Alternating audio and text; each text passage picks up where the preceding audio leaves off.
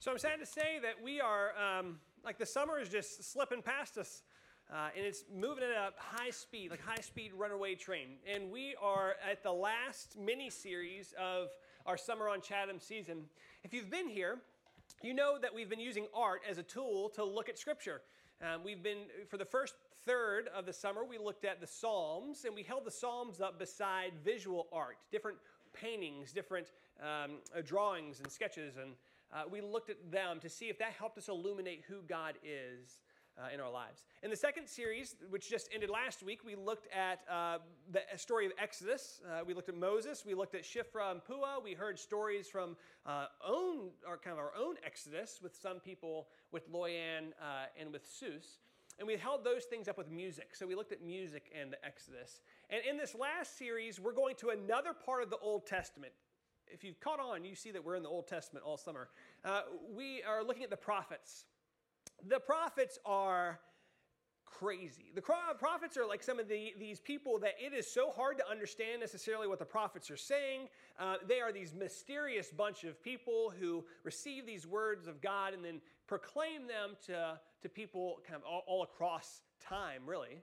But we're going to use disruptive art as a tool to look at the prophets.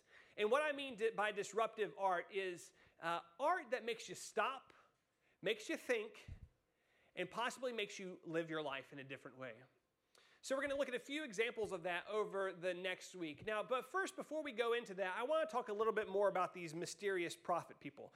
So prophets, you know some of the names in the Old Testament. You know Isaiah, you've heard that. You've heard of Ezekiel, you've heard of Jeremiah, you've heard of Hosea, you've heard of Amos, whoever might be, Micah. You've heard of all of these prophets, and we kind of have this image in our head of what prophets are. And for a lot of us, and pop culture tells us that prophets are fortune tellers. Prophets are not fortune tellers. That's an important thing for us to know. They do a lot of things. They speak a lot of different things to different people throughout centuries that span the Old Testament.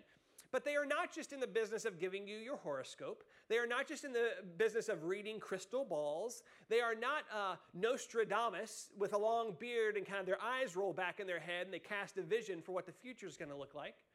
Let me give you a little bit of a different image of who the prophets are and what they do. Picture your favorite makeover television show.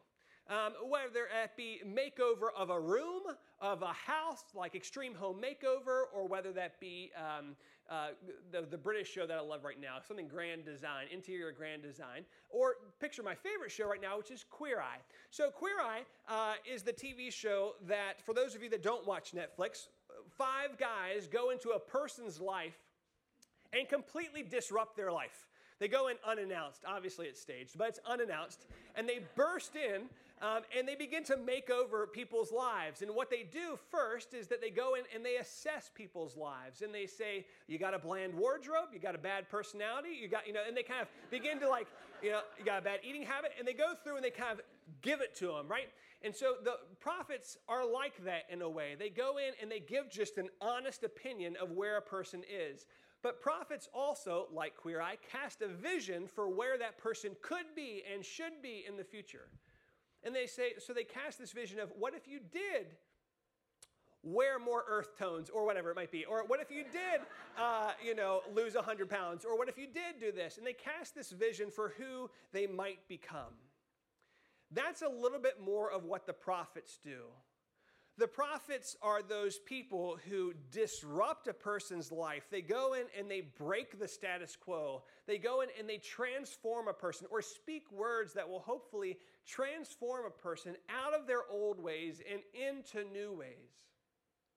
The obvious difference between this, and I'm not saying that Jonathan Van Ness is a prophet, but what I am saying is that there is some similarity between the ways they go about doing this type of thing. The major difference being is that Queer Eye and other shows like that, like Extreme Home Makeover, are built on and founded on people's opinions. The prophets are founded on God's promises. So it's not just this opinion of what the future can be, it's this image of what the future will be. And it's the prophets who go in and cast that vision and invite people to live a different life. We're going to look at the prophets over the next 3 weeks. Today I want to talk to you a little bit about one of the things the prophets do, which is give messages of peace and hope. Colin next week is going to talk about judgment. I'm going to talk about hope. So that's what happens when you're the preacher. So you get to do that. So here, I want to give you just a little bit of background about where we're going today. So we're going to look at the prophet Isaiah. Isaiah is probably the most well-known prophet. Isaiah it's the largest prophetic book, and it spans a long period of time. In fact, we don't think it's just the writings of Isaiah. We think it's actually more of a tradition of prophecy, but we do know that there was a prophet, son of Amos, who lived and was a prophet to the southern kingdom. Important thing to know, at this time in our history of the people of Israel have split into two kingdoms, and there's a northern kingdom, which is called Israel, and there's a southern kingdom, which is called Judah. Isaiah is a prophet to Judah, the southern kingdom, and what's happening in this scene that we're about to hear from, or this prophecy, what's going on around them, is that Judah is about to be under attack. Because King Ahaz and Judah have been invited to be a part of a political alliance, a military alliance to fight off this big threat, but they refuse to do it because they don't want to get caught up in this world of kind of politics and war. So what the alliance does is they attack and they try to take King Ahaz and the southern kingdom of Judah by force. And so King Ahaz is on this brink of war.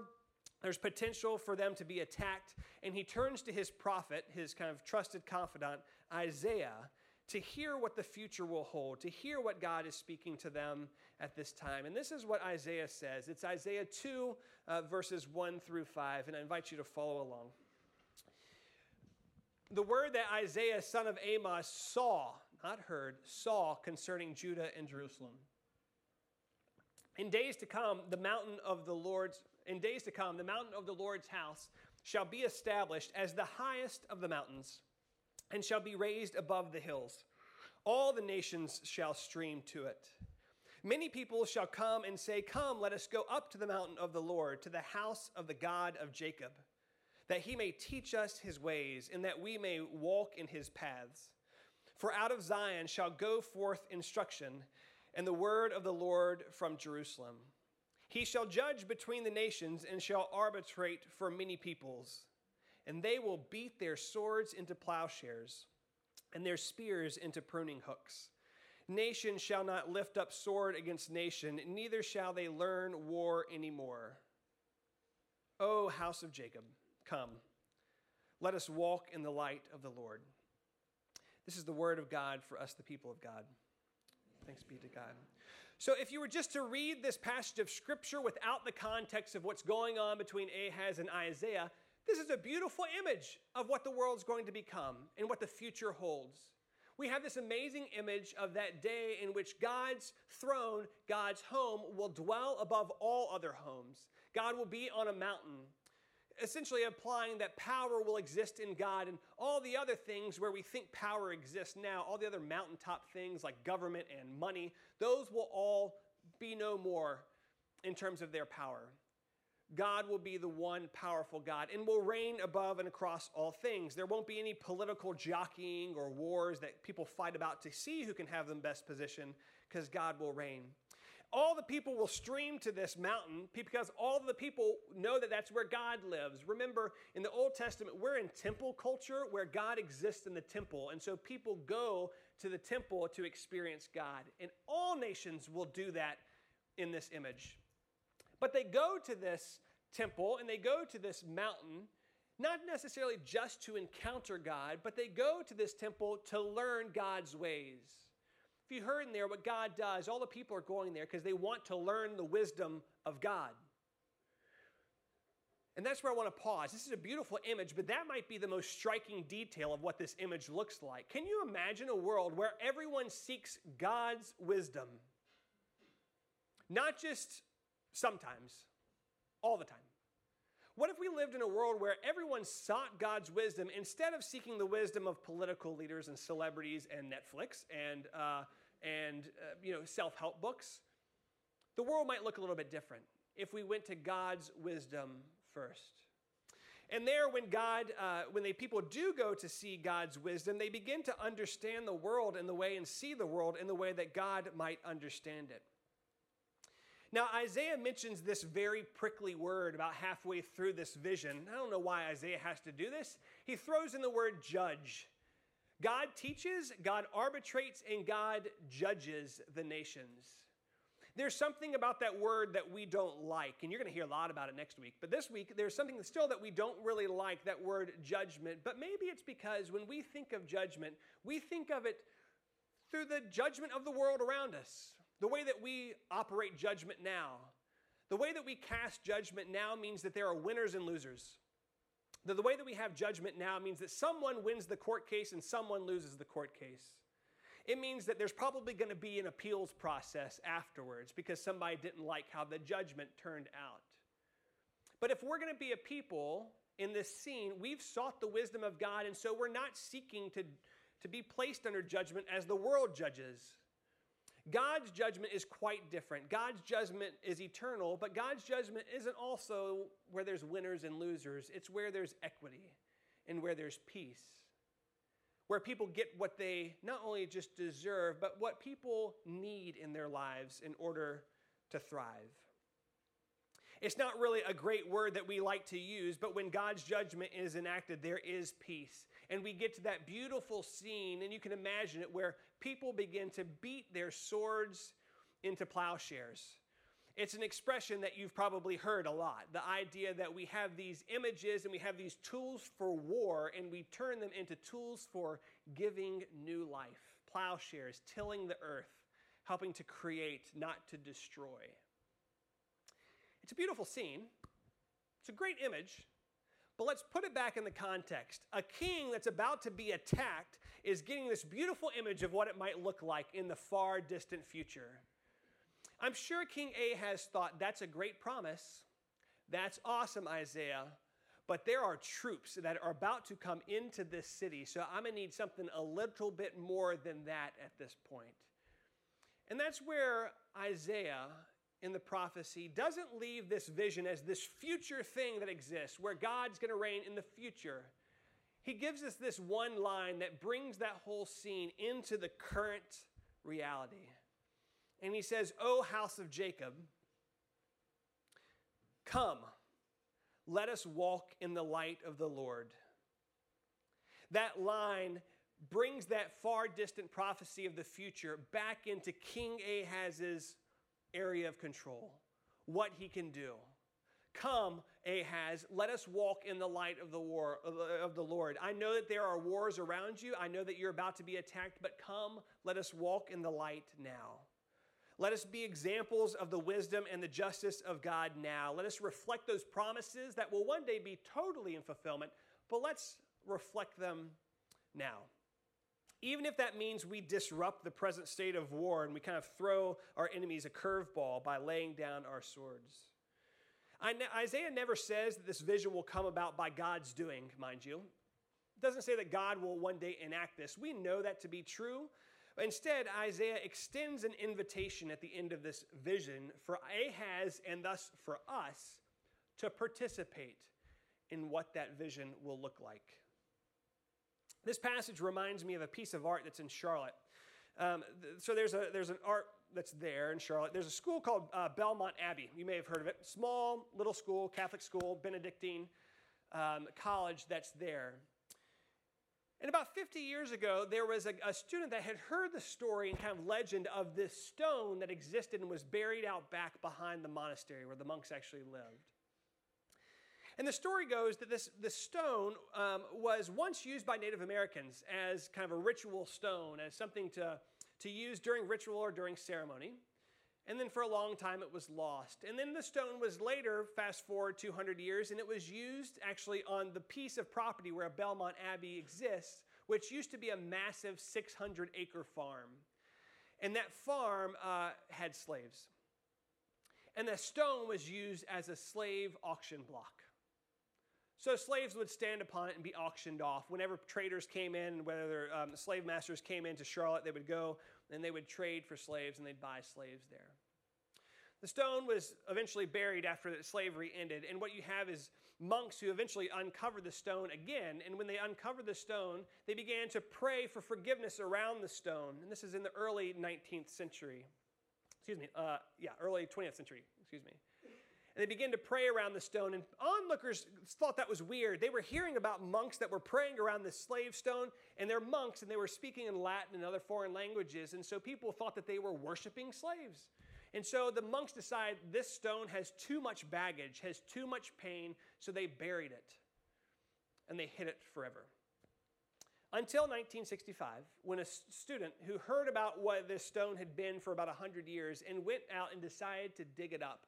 So they dug up this stone that's about 3 by 3, and they sandblasted it, and they cleaned it up. And when they cleaned it up, they decided they gave it to a stone artist who took it and dug a little bit of a hole in the top of it, and they put a plaque on it. And they decided that on the plaque, they would write this message: "Upon this rock, men once were sold into slavery. Now upon this rock, through the waters of baptism, men become free children of God." The stone now sits at the front of the basilica at Belmont Abbey and serves as their baptismal font for this church. What had once been a symbol of hate, a symbol of pain, and a symbol of death is now a symbol of life, a symbol of freedom. The people shall beat their swords into plowshares, shall turn the old ways into new ways for life. Beating your swords into plowshares requires, like it did for Belmont Abbey, to own up to the fact that you in your history have carried a sword. You have swords. There are symbols around you. There are things that you do that might symbol or might cast off this image of death or image of pain for others. Recognizing that you carry swords is the first step to turning them into plowshares. Once that begins, then redemption can really shine through us, as Isaiah's vision says. Isaiah, in very prophet-like fashion, doesn't just say this is going to be an image that God does later. It's not just God will beat the swords into plowshares, the people will do it. So let's start today.